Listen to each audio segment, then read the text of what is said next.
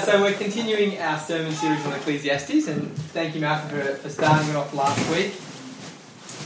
I really liked going to Ecclesiastes after Ruth, because I don't know whether you noticed, but the end of Ruth is a genealogy about Ruth's children and grandchildren, great-grandchildren, up to King David and King Solomon. And so it shows the purpose of Ruth's life. And then Ecclesiastes starts with meaningless, meaningless. And we read the first chapter of Ecclesiastes, which ends with the words, no one in future generations will remember you. And so it's kind of a really interesting contrast, because we remember Ruth because God used her life for huge purpose. So today we're looking at Ecclesiastes 3. Would someone like to read it? Perhaps Stephen Dunn. It's that's right. Yeah, of course. There is a time for everything and a season for every activity under the heavens. Next slide. Sorry. Let's go again. Just think about that for a minute. And here it is. A time to be born and a time to die. A time to plant and a time to uproot. A time to kill and a time to heal. A time to tear down and a time to build up. A time to weep and a time to laugh. A time to mourn and a time to dance. A time to scatter stones and a time to gather them. A time to embrace and a time to refrain from embracing. A time to search and a time to give up. A time to keep and a time to throw away. A time to tear and a time to mend. A time to be silent and a time to speak. A time to love and a time to hate. A time for war and a time for peace. What do workers gain from their toil? I've seen the burden God has laid on the human race. He has made everything beautiful in its time. He has also set eternity in the human heart. Yet no one can fathom what God has done from beginning to end. I know that there is nothing better for people than to be happy and to do good while they live. That each of them may eat and drink and find satisfaction in all their toil. This is the gift of God. So, I'm going to start with a bit of music in a minute. I really like how music conveys emotion.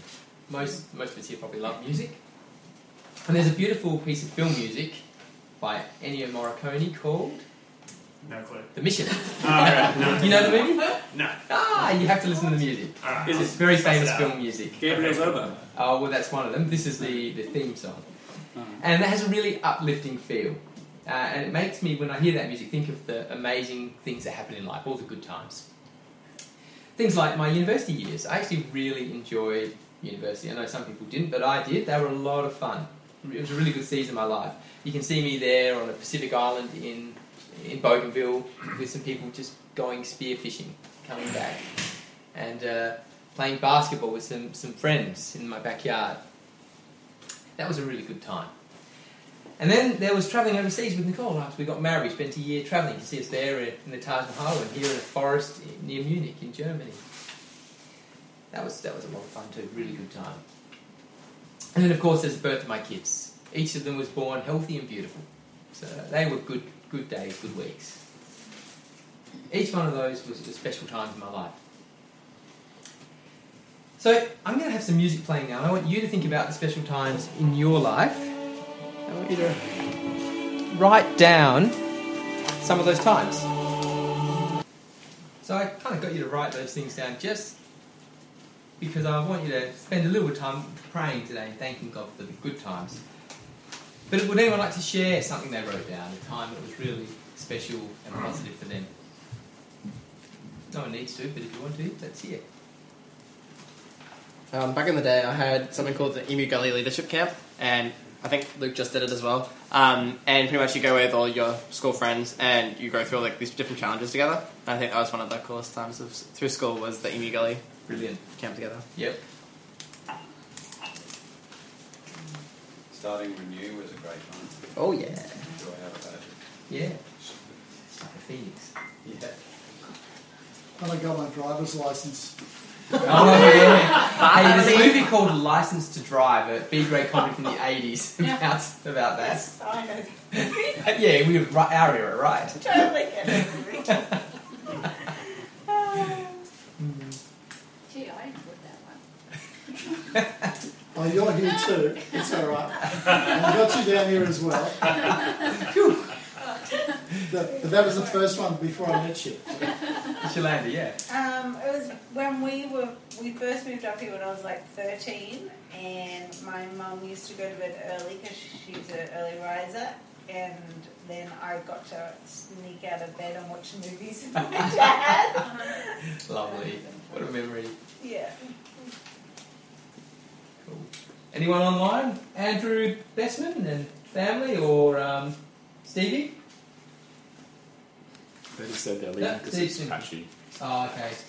Internet problems. Yeah, it's very slow. Sorry, guys. My internet has been really bad the last week. Something's wrong with the line, It's theirs, the best one. and mine as well. Yeah. Yeah, this week. All right. So there are plenty of good times in life, aren't there? Life's sometimes really, really good. Of course, it's actually sometimes really, really awful too, isn't it? So I'm not going to ask you to remember and write down the awful times. I thought that'd be a bit unkind. But I know each of us has had terrible seasons, hard seasons in life. Every person universally experiences bad times.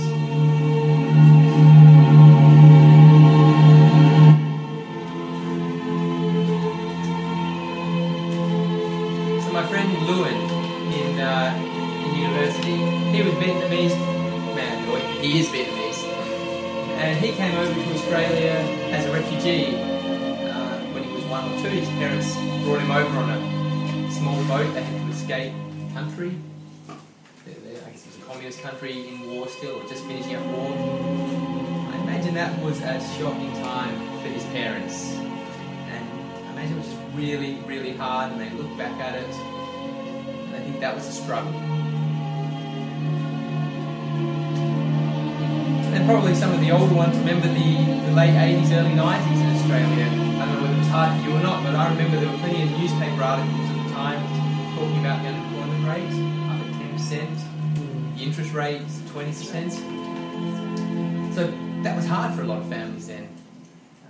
Paying off the loan was a big difficulty. I remember my parents talking about wondering how they were going to afford to pay off the loan with interest rates of 20%. Probably, I don't know, Stasha, did you experience hard times then? I was working 3 jobs to pay the mortgage. Yeah. That was a pretty tough time for a lot of people. And then, I guess we've all probably been touched by death somewhere in our lives. I remember in my early 20s a call from one of my friend's father telling me that my friend, his son, had just committed suicide, had hung himself. That was a pretty terrible time. Father had woken up at night and he just had heard this scream in his head. Even though it didn't actually, there was no scream out loud, and he just knew something had happened to his son. And he got up and he drove around to his son's house.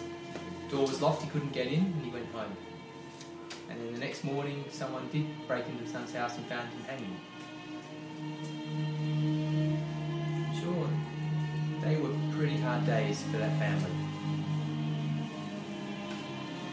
We all have struggling times, don't we? Not all times in life are good. We've got the good seasons, we've got the painful seasons. Maybe you've got a painful season right now, or maybe someone you love does.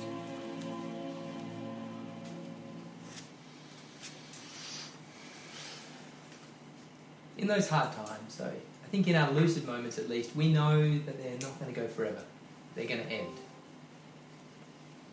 Out of the tough times come the good times. Out of ashes rise good things. Seasons ebb and flow, don't they? That's perhaps what helps us, that knowledge helps us to persevere through the hard times. Certainly Solomon understood this truth about life. This is what he wrote. There's a time for everything. A season for every activity under the heavens. A time to be born, a time to die. A time to plant, a time to uproot. A time to kill, a time to heal. A time to tear down, a time to build. A time to weep, a time to laugh. A time to mourn, a time to dance. A time to scatter stones and a time to gather them. And a time to embrace and a time to refrain. A time to search, a time to give up. A time to keep, a time to throw away. A time to tear and a time to mend. A time to be silent and a time to speak. A time to love and a time to hate. A time for war and a time for peace. There's a time for everything. Weeping gives way to laughing, mourning gives way to dancing. The troubles in this life, as difficult and acute as they are, they're not forever. I'm just thinking right now of Mike's job. Didn't have a job for those months and now he's got one. Yeah. Perhaps a better time? Yeah. Maybe not. Less stress. Less stress, yeah. But way busier. Yeah, Busier. I bet it is. Yeah. So it depends on who you ask. Right. Great for him. Wars do end though, don't they? Peace does come. As you can see, this photo from 1945 shows. Wounds heal as well, don't they? It's pretty amazing. You know, how does the body heal? Go from this ulcer, which over a number of days heals into a scar. And droughts, they eventually end with rain and new green shoots. Dry and parched earth becomes green again. So the changing seasons of life, they've got benefits for us, don't they? Because the difficult and dark days end and good days eventually come. But the opposite's also true. Good times give way to hard times. For every birth, there's a death. Stones are gathered, but they're also scattered. And what's even more and frustrating and frightening is that this is actually usually out of our control. When we look at the words of Ecclesiastes 3, we might be tempted to think that these seasons are under our control. We can decide when to build or when to tear down, can't we? We can decide when to plant, when to uproot. Yeah? Maybe not, actually. I reckon, if you look at it, this poem's talking about things that are outside of our control. We don't decide when we're born, we don't decide when we die. We can't choose when to be happy, we can't choose when to be sad. We can't choose when to laugh or when to cry. It's been a week, as I said, of crying and laughing for my kids when it comes to our two cats. There's Simon holding Rupert and Annie holding Tabitha. That was a really happy time getting these cats, or kittens as they were then. This week, Tabby, the one Annie's holding, who normally sleeps inside at night, escaped one evening. Tim and Rachel were here doing music practice. That was a pretty miserable time for the kids. They were pretty scared. There was a lot of tears. Who knows? Maybe she'd get eaten by a python or hit by a car. Fortunately, a few hours later, I managed to track her halfway down the street, track her down. She had a GPS collar on. And I managed to drag her out of the bushes, screaming, hissing and scratching. She didn't want to come in. But the tears from the kids changed to laughter pretty fast. That was just a matter of hours. And then this morning, as I said, Matthew came in to tell me that Rupert was sick. He was paralysed in a pool of urine. Took him to the vet found a tick under his ear, pulled it out, and has given him anti-serum and put him in an oxygen box. Rupert's there hanging on for his life at the moment. He may not live. He may. I don't know. But there have been a lot of tears over the last few days. And these are events that are outside our control. These emotions were outside our control. It's the same with war and peace. We don't decide when there's war or when there's peace.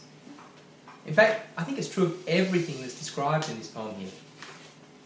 Take, for example, planting and uprooting. Even planting and uprooting are out of our control. We can only plant when the weather allows. There's no point planting seeds at a time of year when they're not going to grow. And the growing itself, we don't control that. And then we can only harvest once the plant has grown. The truth of the matter is, we're actually not in control of our destiny. As much as we like to think we are, we're not. And that's pretty frightening. But we shouldn't be overcome with fear. We shouldn't allow ourselves to become frustrated, even when we can't understand it. Because God's actually at work in our lives in every season. That's what verse 11 and 14 tell us. God's made everything beautiful in its time. He's also set eternity in the human heart, yet no one can understand what God's done from beginning to end. I know that everything God does will endure forever. Nothing can be added to it, nothing can be taken from it. God does it so people will fear him. A long time ago, there was a young man who was so hated by his jealous brothers that they attacked him, sold him into slavery. The man ended up in a prison cell. We can only imagine how he must have felt, locked up, wondering how his life had ended in such a mess. He must have felt incredible pain, being thrown into a pit by his family members, sold to slavery, betrayed, losing his liberty. Where could God possibly have been in the midst of all that pain and suffering? This, of course, is the true story of the ancient Hebrew man Joseph. Joseph, who was sold into slavery, ended up in the prison in Egypt, only to be discovered by the king of Egypt, by Pharaoh. And when Pharaoh discovered that Joseph actually had uncommon insight and wisdom, Pharaoh brought him out of prison and eventually promoted him to be the prime minister of Egypt. And because of this, Joseph later had the opportunity to save his brothers and his families from a famine. And of course, that family grew into the Jewish nation. And Jesus came from that. And we know the story because of that. So God was at work back then in hard times in a way that no one could have understood as it was happening. But what God did through the life of Joseph actually still endures today. The work of God endures forever. So when we let God work in our lives, whether the season's good or bad, his work in us isn't going to go to waste. It's going to have a lasting impact. Sometimes we won't see this impact. Sometimes we may not even see this impact in our whole life. But ultimately, God's at work changing our hearts, transforming us if we let him. Transforming us through both the good and the hard times, so that we're ready to be part of eternity, part of that beautiful eternal house that he's making ready for us. So verses 12 and 13 share this with us. I know there's nothing better for people than to be happy and to do good while they live, that each of them may eat and drink and find satisfaction in all their toil. This is the gift of God. We're called to trust God, to find satisfaction and joy as the seasons change in our life. Our lives are a gift from God. And this is wisdom that's not just found in Ecclesiastes, it's found throughout the Bible. Take Thessalonians, for example. The Apostle Paul wrote these words to the church, and he told us, always be joyful, never stop praying, be thankful in all circumstances, for this is God's will for you who belong to Christ Jesus. Don't stifle the Holy Spirit. I've, of course, not mastered this. Finding joy in difficult seasons is pretty hard, isn't it? I don't have it all worked out. But I do know this. We have a God who cares about us, who is doing something beautiful with each one of us. He's preparing an eternal home for us, a beautiful home, one which isn't filled with suffering and hardships that we experience in this life. Yet paradoxically, it's actually being built on the cornerstone of suffering and hardships that Jesus endured on the cross. Our pain and our suffering, it stems ultimately from our sin, doesn't it? Well, that's the biblical worldview anyway. But our sin, and so our suffering, has been overcome through the suffering and death and resurrection of Jesus. That's God's most terrible and beautiful work. It's the work that brings us comfort and forgiveness, so that we know that even in the hard times of our lives, there's a perfect and beautiful place, destination waiting for us. God has been at work. He's still at work in our world and in our lives today. So we need to trust Him. We need to learn to find satisfaction and joy as our seasons change in our lives. And that's my prayer for me this week. It's my prayer for my family and my prayer for all of you. One night I had a dream. As I was walking along the beach with my Lord, across the dark sky flashed scenes from my life. For each scene, I noticed two sets of footprints in the sand. One belonging to me and one to my Lord. After the last scene in my life flashed before me, I looked back at the footprints in the sand and I noticed that at many times along the paths of my life, especially at the lowest and saddest points, there was only one set of footprints. This really troubled me. So I asked the Lord about it. Lord, you said once I decided to follow you, you'd walk with me all the way. And I noticed that during the saddest and most troublesome times in my life, there's only one set of footprints. I don't understand why, when I needed you the most, you would leave me.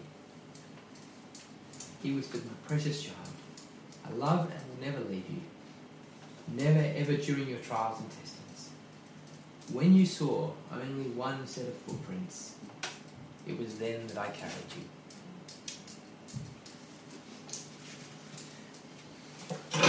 Let's sing a response.